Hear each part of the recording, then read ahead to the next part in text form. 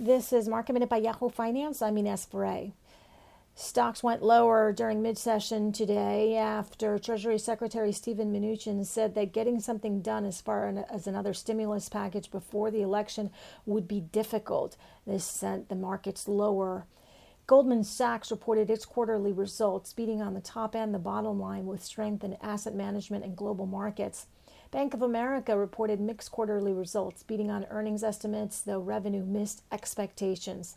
And Wells Fargo's net interest income for its latest quarter fell 19% below Wall Street estimates. Wells Fargo and Bank of America today were under pressure. For more Market Minute news, head to yahoofinance.com.